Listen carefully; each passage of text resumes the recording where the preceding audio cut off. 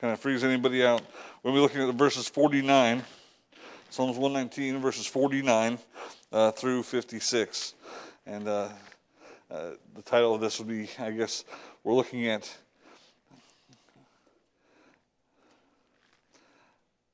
our comfort by the Word of God because of God's faithfulness. Let's go ahead and we'll read this passage, this group of verses, 49 through 56, and then we're going to pray and get into it. It says, verse 49, "Remember the word unto thy servant, upon which thou hast caused me to hope.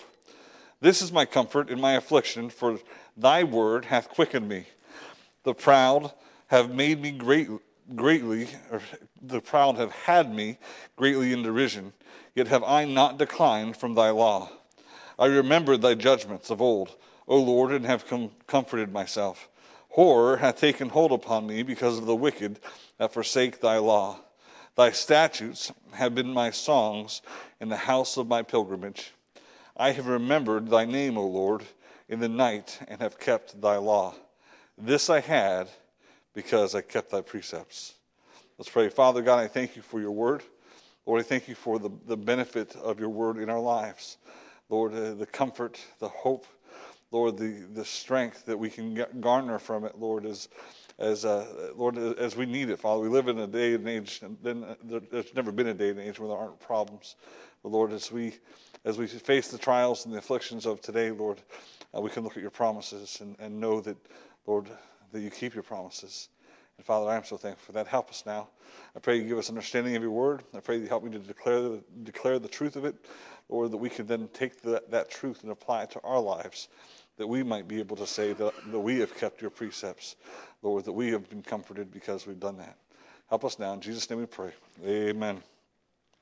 I love that this is one of my favorite sections that I've read so far as we've studied. And let's look at the first two verses there, 49 and 50. It's kind of, it's all encapsulated in those two verses and then explained in the next couple of verses. So let's go ahead and start with those. It says, "Remember the word unto thy servant, upon which thou hast caused me to hope. This is my comfort in my affliction, for thy word hath quickened me." The first word I have underlined is the word remember. I love the word remember in Scripture because anytime somebody asks God to remember his promises, or anytime God says, "I remembered this," it's talking about the faithfulness of God. We just sang about God's faithfulness, and listen, no matter what our trials are, no matter what the problems we face, no matter what's going on in our life, we know that God doesn't change, and he's always faithful. If he's made a promise to us in Scripture, he will keep that promise. And many times when we think about the hope that we have in the Word of God, it's based upon his faithfulness. If I made you a promise, if I came to your house and I promised you that you and I were going to go out fishing. Do you like fishing? No? Okay. Hunting. Ice cream? Nothing? Steak? Okay. If I promised to take you out for a nice big steak dinner, but I never kept my promise, and I never kept any of my promises, and you found me as somebody who I wasn't worthwhile trusting, and I made you that promise, how much would you hope that would happen? Not at all. It's kind of like when you're waiting for the USPS guy or the UPS guy or the guy who's coming to work on your fridge sometime between 7 o'clock in the morning and 5 o'clock at night, and you've got to be there, and you spend all day there, and he never shows up, right? And that's how we think of hope in somebody's word. But when we're talking about the word of God, God is faithful in his promises. So when we hope in God's word, it's not I want this to happen, I'm going to lean towards this might happen. It's a patiently waiting until it does happen, because we expect God to keep his word, because God has always kept his word. God has never failed us once. There's never been a person in this world that can give us a time when his word has failed. There's never been a time in Scripture that we can see where God's word failed. He is always faithful. It's part of his nature, and God cannot act outside of his nature. So here in this first two verses, David, who's the author of this chapter, it's a prayer of his, that he's praying unto God, "Remember the word unto thy servant, upon which thou hast caused me to hope." He's saying, remember the word, remember the promises that you gave me. I've placed my hope in them. And he's waiting patiently. He has yet to see the answers to the promises being kept yet, but his hope is in them. And I am so thankful that we have a God who is good to us. Notice how it says that it's remember the word unto thy servant. He didn't say remember the word unto the king, because David was the king. He said, remember the word unto thy servant. Think about a boss giving a promise to an employee or giving a word to the employee. The things that you want that boss to remember are the things that he said he'd do for you. You don't want to necessarily remember him giving you the different tasks, maybe especially the ones that you failed at. Remember what you said I was supposed to do all of this stuff over here, and well, I didn't do it. You don't want him to remember those things, right? David is looking at God or crying out to God saying, remember the word. And these are the good words, promises made unto him. And again, all throughout Scripture are promises of God unto us. He'll never leave us nor forsake us, that he'll give us strength, that he'll bless us, that he'll keep us, that our promise of our salvation. There's so many promises throughout the Word of God that we can rely upon and know that are true. If it's from the Word of God, we know that it's true. So it says, remember the word unto thy servant upon which thou hast caused me to hope. We can have hope through God's Word. We can have hope because of God's Word, despite our circumstances. No matter what's going on around us, no matter what affliction there is, the Word of God brings hope into our lives. Many times the reason why Christians don't have any hope because they haven't really spent enough time in the Word of God and the promises of God to really be able to have hope in the Word of God. They're hoping for their salvation, right? They hope that one day down the road that God's going to, when they die, that they're going to wake up in heaven. And that's the hope that most Christians, or at least in America, are looking forward to today. But listen, we can have hope that God will bear us through our trials. We can have hope that God will strengthen us, that God will give us patience, that God will give us all that we need in this life to live a godly life. We can have hope, but that hope comes through His Word because God is faithful to His Word. Next, we see in the next verse, it says, this is my comfort in my affliction, for thy word hath quickened me. God gives us comfort in the midst of our affliction, no matter what, remember what I said, no matter what our circumstances are. It says, this is my comfort in my affliction. For thy word hath quickened me. God gives us hope, comfort, and perseverance, strength. The word quicken means to be made alive, to be revived. Imagine yourself having been beaten down and bruised and battered and hurt, and God giving you the strength to get back up to fight, to continue on, to keep going. We can receive that strength from the Word of God. As the Holy Spirit works in us and uses the Word to sanctify us and cleanse us and to uphold us, when we look at the promises of God and the nature of God, it helps us to continue to keep going. We can have comfort in our affliction. The word affliction means depression. It means that being battered. How many of us have never had a time in our life when we were emotionally affected?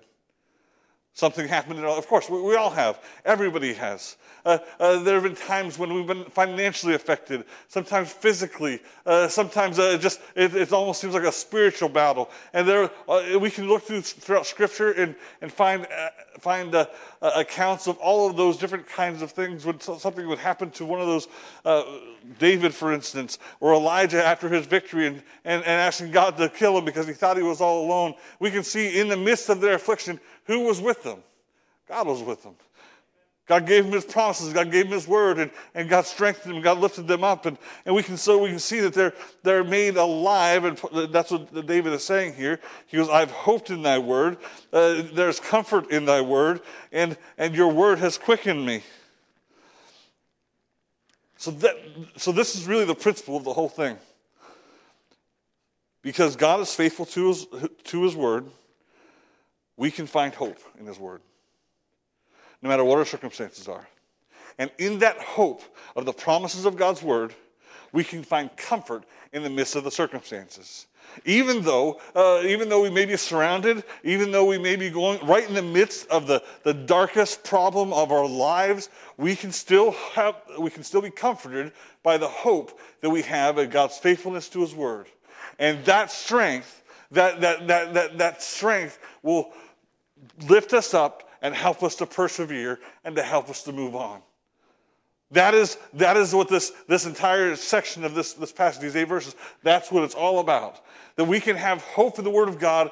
And listen, we live in and there's never been a day and age where this wasn't needed. Right back as you were talking about losing your family that lost 4 kids.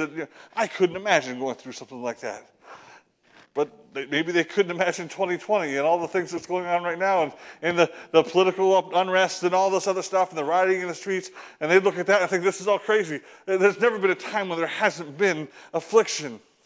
And sometimes that affliction is from without, right? It can just be the circumstances that we live in.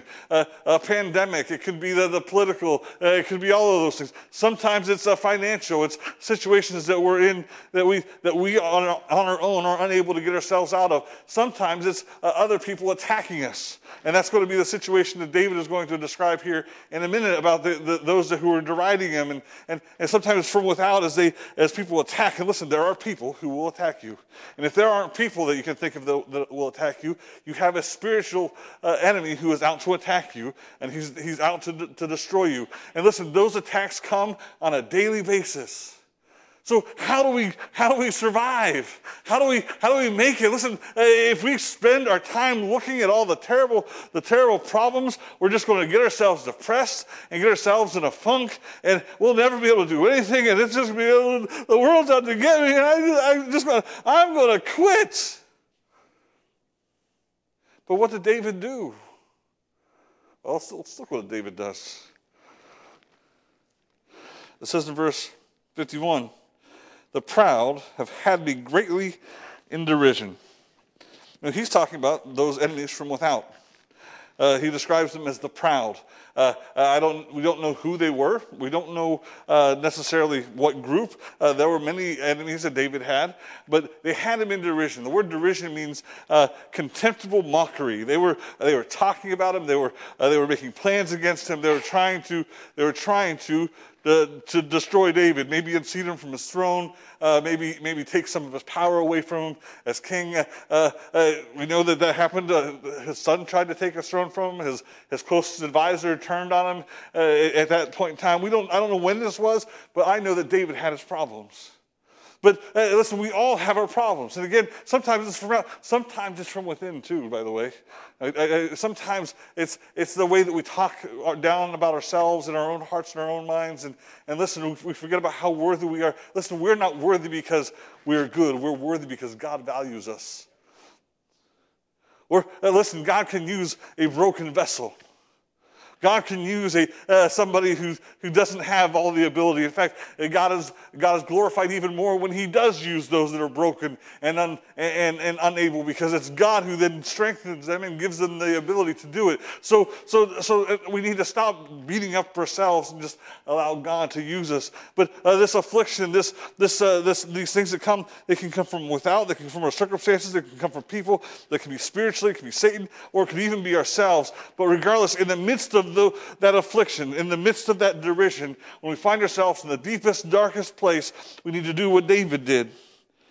He said there in verse 51, "The proud have had me greatly in derision." Greatly means wholly.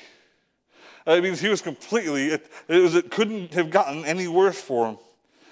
But notice his response, "Yet have I not declined from thy law." Even though he was in derision, even though he was under attack from those that were around him, he did not turn from the Word of God. He did not walk in a different way. He continued to be obedient to the Word of God. He continued to trust and hope in the Word of God. And the next verse says, "I remembered thy judgments of old." Instead of his focus being upon the attack, his focus became on the Word. instead of focusing on our problems, and instead of focusing on the affliction and all of those other things, our focus should be on the Word, because that's where our hope is. That's where our strength is. That's where our comfort is going to be. Otherwise, we're going to find ourselves in the bottom of a deep, dark hole that we cannot get ourselves out of. Sometimes it's good to be in that dark hole, because we don't have anywhere else to look but to God. And there are times in our lives, I believe, that God will put us in that dark hole. God will allow us to be surrounded by our enemies, to get us into that dark hole. Listen, Joseph had to be in that dark hole so that God could use him one day. Peter had to get to a point where Satan had sifted him like wheat, and he looked in the eyes of the Savior after he had denied him. And listen, and Peter went through all of that. Why? So that at the end of all that, he could strengthen his brethren. There are times when God allows those things to happen to us, but again, we need to remember the promises of God and place our hope in His Word. It says there in verse 52, I remembered thy judgments of old, O Lord, and have comforted myself. Remember, the comfort comes because of his hope and the promises of God. The word of God made him alive, or quickened him, revived him, and strengthened him, and he was able to continue on in the midst of all that. The next verse says, horror hath taken hold upon me. This is when the word of God really begins to seep into our hearts and our minds. First, you need to understand the word horror here. It isn't talking about he felt bad or he was afraid. Sometimes we think like that when we hear the word horror. But it's talking about it's the same word used. Do you remember when Moses came off the mountain after spending time with God? God gave him the 10 Commandments written with his finger on the stone tablets. And he's walking down the mountain, and he sees the people dancing around the idol. And a righteous indignation rose up within him, and he got mad, and he threw those tablets down and busted the 10 Commandments up, and God had to make some more. It's the same word. It is that he was so close to the Word of God here, having remembered the judgments of old and being reminded of those things and his hope in those things, that when he saw the sin and the wickedness around him, a righteous hatred for sin rose up in him, and that encouraged him to do what was right. That we have too many people that in the midst of all these things, we forget about the Word of God, and we'll either succumb to the affliction, or we'll turn our back on God and walk in the ways of the world. But instead, we should be more like Phinehas, another one who had the same word. Remember when Phinehas, when God is judging the people, in the midst of all the judgment, some idiot from Israel went out and brought in a prostitute from one of the Gentile nations and brought her into the camp of Israel. And Phinehas took a spear and speared her in the middle of his tent in the act of fornication, right through his back and her belly, killed him right then and there.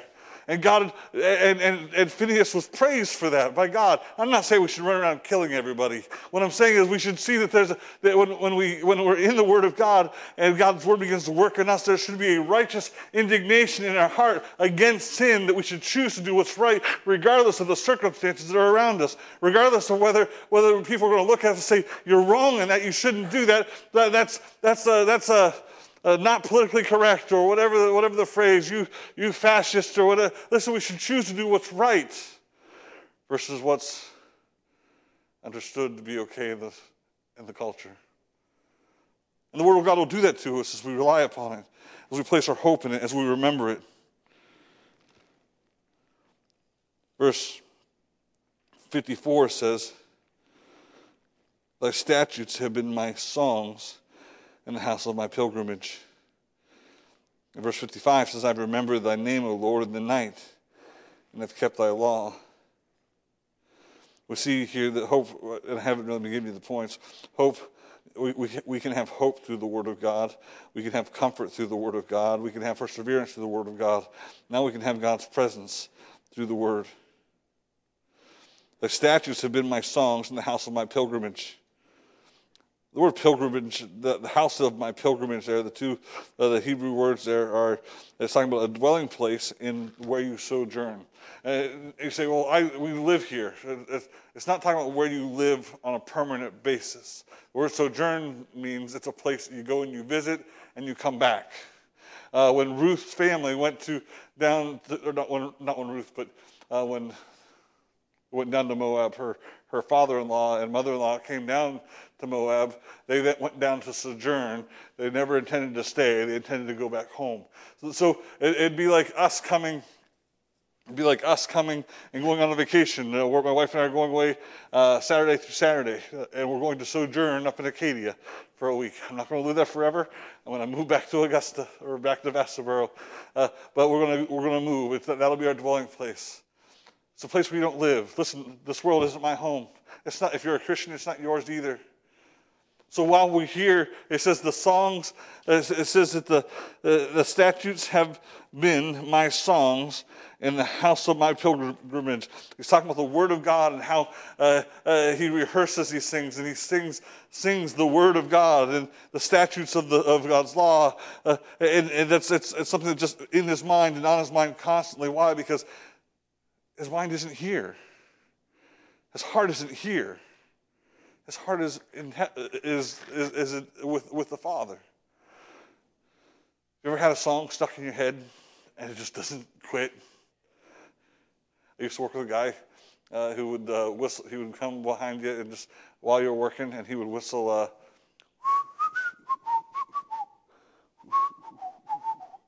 If I only had a brain. You know that song? Have fun, because it's going to be stuck in your mind all night long. I hated him for it. I didn't really hate him, but I hated that he did it. He did it to everybody. He did it on purpose. And after a little bit, you're like, oh, just go away. And 10, 15 minutes later, there you are. You're singing the song or humming the song. It's awful. But the Word of God should be like that in our hearts and our minds. If we're going to be able to go through these afflictions and face these afflictions, it needs to be something not that we just reach for when we're in the midst of an affliction, but it's something that it's on our hearts all the time.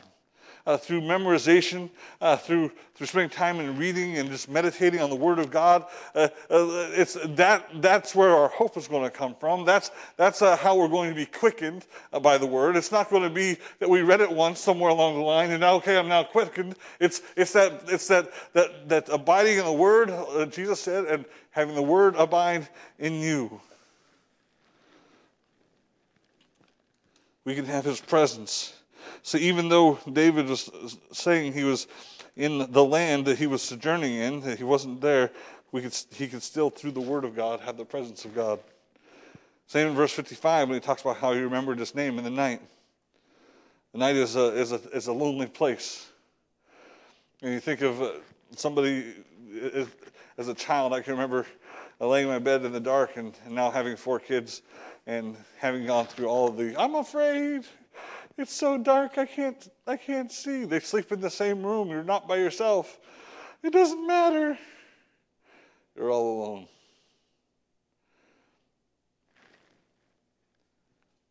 Sometimes in our affliction, we feel like we're all alone.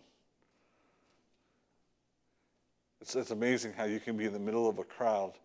Not anymore, because they don't let over 50 people get together unless you're protesting something. But you can be in the middle of a crowd and truly be all by yourself. At least feel like that. Not that there aren't